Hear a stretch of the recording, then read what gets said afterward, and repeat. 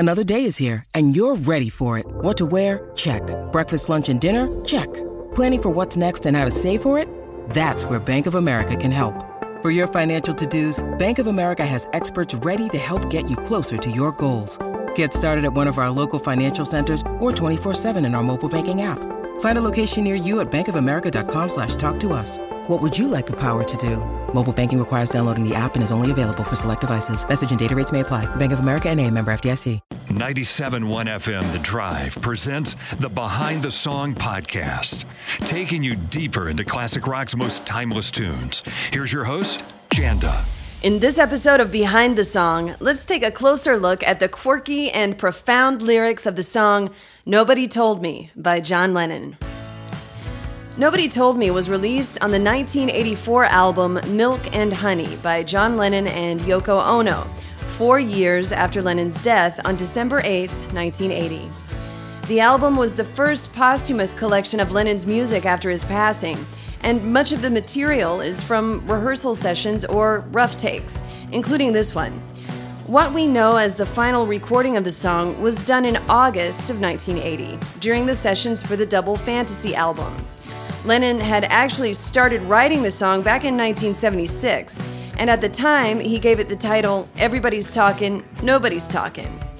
He held on to it and added to the lyrics and sections as time went on, but when it was finished as a demo, he decided he didn't want to include it on Double Fantasy.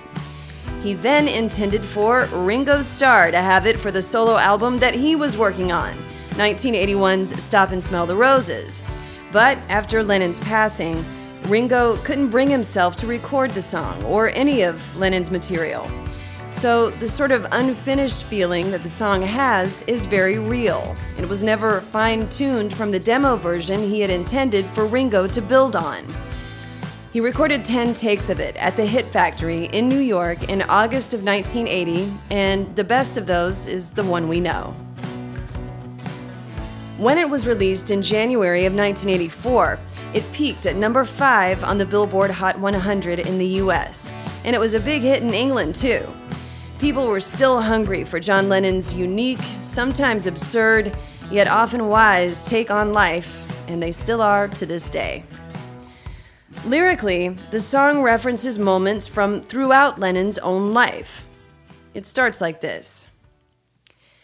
Everybody's talking, and no one says a word. Everybody's making love, and no one really cares. There's Nazis in the bathroom, just below the stairs.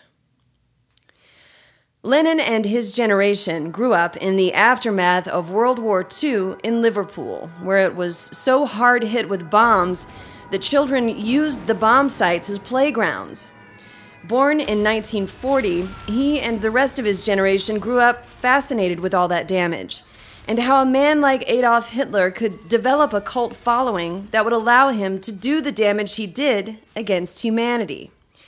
He referred to the Nazi Party as the Nasties in his book In His Own Right, and refers to that time in Liverpool and the rest of the world as the Awful.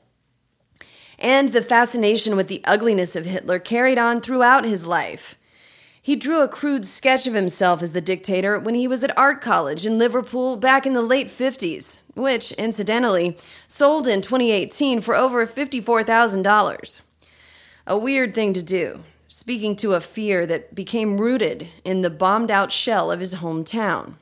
So when he sings that there's Nazis in the bathroom just below the stairs, it's a metaphor. The bad guys are always lurking, always close by, and ready to do you harm. The song continues.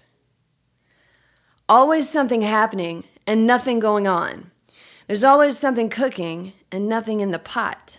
They're starving back in China, so finish what you got.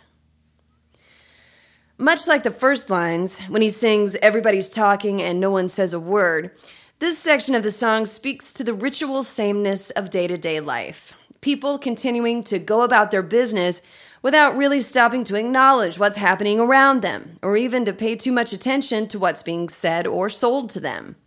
Always happening, but nothing going on.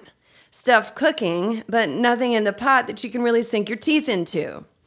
A lack of depth and a sort of factory line approach to living. going about your life in a perfunctory way, doing what you're told. When he sings, "They're starving back in China, so finish what you got," that was something often told to children who wouldn't eat all their dinner as a way of guilting them into cleaning their plates, to which children would roll their eyes and shovel in another mouthful to appease mom or dad. Then the chorus kicks in, with Lennon singing, "Nobody told me there'd be days like these. Strange days, indeed." And how strange it must have been to be John Lennon, a person capable of such deep thought and offbeat humor, as well as a kind of constant smoldering rage, and with a cutting tongue. To have been in the Beatles, the most famous band in the world, with its cult-like fans, worshipped like a god, but then disillusioned with all that and wanting to center himself in a new life with a higher purpose. A seeker looking for meaning. And while you can't really say that John Lennon was ever a member of the rat race, he was a man with fears and delights and boredoms, just like us. A human struggling through the day-to-day. The song continues. Everybody's running and no one makes a move. Everyone's a winner and no one seems to lose. There's a little yellow idol to the north of Kathmandu. Everybody's flying and no one leaves the ground. Everybody's crying and no one makes a sound. There's a place for us in movies. You just gotta stay around. Now this part of the song references a 1911 poem by J. Milton Hayes, The Green Eye of the Yellow God. The poem was often performed in music halls as a monologue by actors back then, and it was memorized by generations of Brits. The opening lines of the poem are, "There's a one-eyed yellow idol to the north of Kathmandu. There's a little marble cross below the town. There's a broken-hearted woman tends the grave of mad Carew, and the yellow god forever gazes down." In Lennon's lyrics, he changed the one-eyed yellow idol in the poem to say, "little yellow idol," but it's obvious that he was referring to this poem when he wrote the lyrics. The poem itself is set in Nepal, which is north of Kathmandu, and spins a tale of a young officer named Mad Carew, who steals the green eye of a yellow god to give to his love interest. He is caught stealing what we assume is an emerald eye in a golden statue, and is later murdered by one of the idol's followers, who returns the eye to its original place in the statue. So, weirdly, here again you have an example of hero worship, this time a cult member murdering the poem's main character in order to return the idol's eye. So, nobody wins. The main character, Carew, is dead, never to see his beloved again, and the cult member is now a murderer. Then the chorus of the song again. "Nobody told me there'd be days like these. Strange days indeed. Most peculiar, mama." The inclusion of the word mama here is powerful. John Lennon's own mother, Julia, was a high-spirited woman who gave him over to her sister to raise, but kept in contact with him daily as he was growing up. Musical and funny, she wasn't the most traditionally maternal person, but she made a huge impact on Lennon. When she was killed by a car accident in 1958, when he was still a teenager, it absolutely devastated him. She later became the namesake for his first son, Julian, and she was said to have been his lifelong muse. He transferred some of that inspiration over to Yoko Ono, often referring to her as mother as well. So he's saying to his muse figures, "You never told me life was going to get this crazy." It also plays on the old saying, "Mama said there'd be days like this," but it inverts it and makes it less reassuring than lonely. And that's to be expected from a man who was a boy, who was given to an aunt to raise, and who felt abandoned by the death of his mother, never got over it. And knowing that helps us understand why Yoko held such prominence in Lennon's life as well. Almost a decade older than Lennon, Yoko provided a maternal protection for this artist, who needed that more than anything. So it was really surprising when, with their marriage on the rocks in 1973, Yoko suggested to Lennon that he embark on a romantic affair with their assistant, May Pang. Of this, Yoko has said that at that point in their union, it was really hard to be together. She knew that everybody hated her, and that it was hurting his career because people hated him for loving her, blamed her for breaking up the Beatles. She said it was toxic to live through, and that she needed some space. And she said she could tell Lennon was attracted to Pang. So she came up with that unorthodox suggestion for the two of them to go off and have an affair together. That led to 18 months in which Lennon lived with Pang in New York and Los Angeles, making music, but also doing drugs and drinking an awful lot, getting into trouble with Harry Nilsson, and generally becoming unhinged away from Yoko, a time that he would later refer to as his lost weekend. Which leads us to the next part of the song. Everybody's smoking, and no one's getting high. Everybody's flying, and never touch the sky. There's UFOs over New York, and I ain't too surprised. The line about the UFOs over New York is a direct reference to a claim John Lennon made that he actually saw a UFO flying over the city of Manhattan. In 1974, while recording the Walls and Bridges album in New York, he was separated from Yoko and living with May Pang in an apartment overlooking the East River. He said in Interview magazine that out the window of that apartment, no more than 100 feet away, was a thing with lights flashing on and off on the bottom and one big red light on top. For her part, May Pang claims to have seen it too, and said that the two took Polaroids of it, but that the pictures didn't come out with any discernible image to prove it. They even called the police, and Lennon told them that he saw a UFO go down the river and make a right by the United Nations building. And he wasn't alone.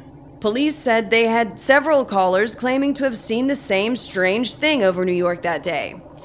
John Lennon was so convinced of it that he put it in the liner notes of the Walls and Bridges album, announcing, "On the 23rd August 1974 at 9 o'clock, I saw a UFO.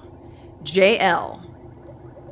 According to Pang, when that incident happened, Lennon yelled out the window after it, "Come back!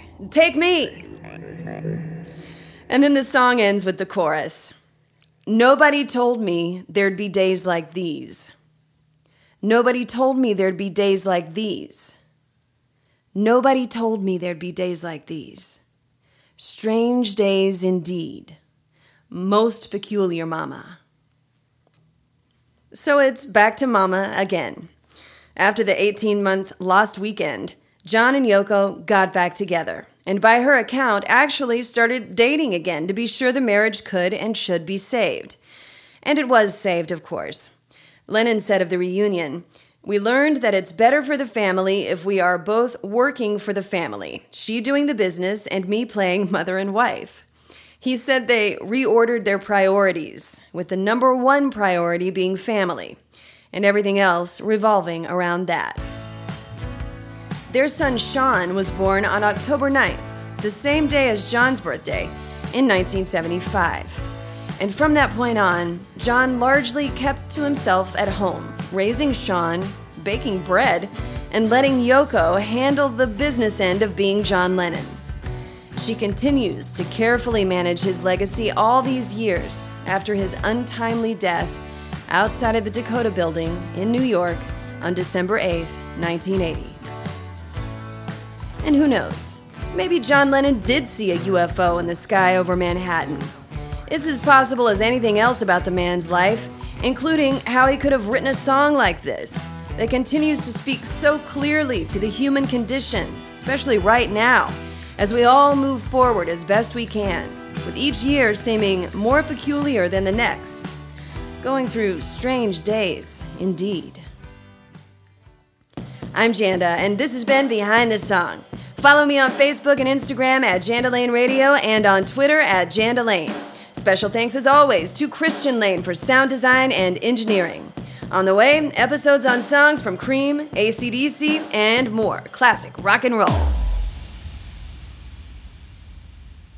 Put the power of podcasting to work for your business. You can be part of Behind the Song and reach potential customers inside every episode. To advertise your product or service by sponsoring Behind the Song, send an email to podcast@hubbardradio.com now.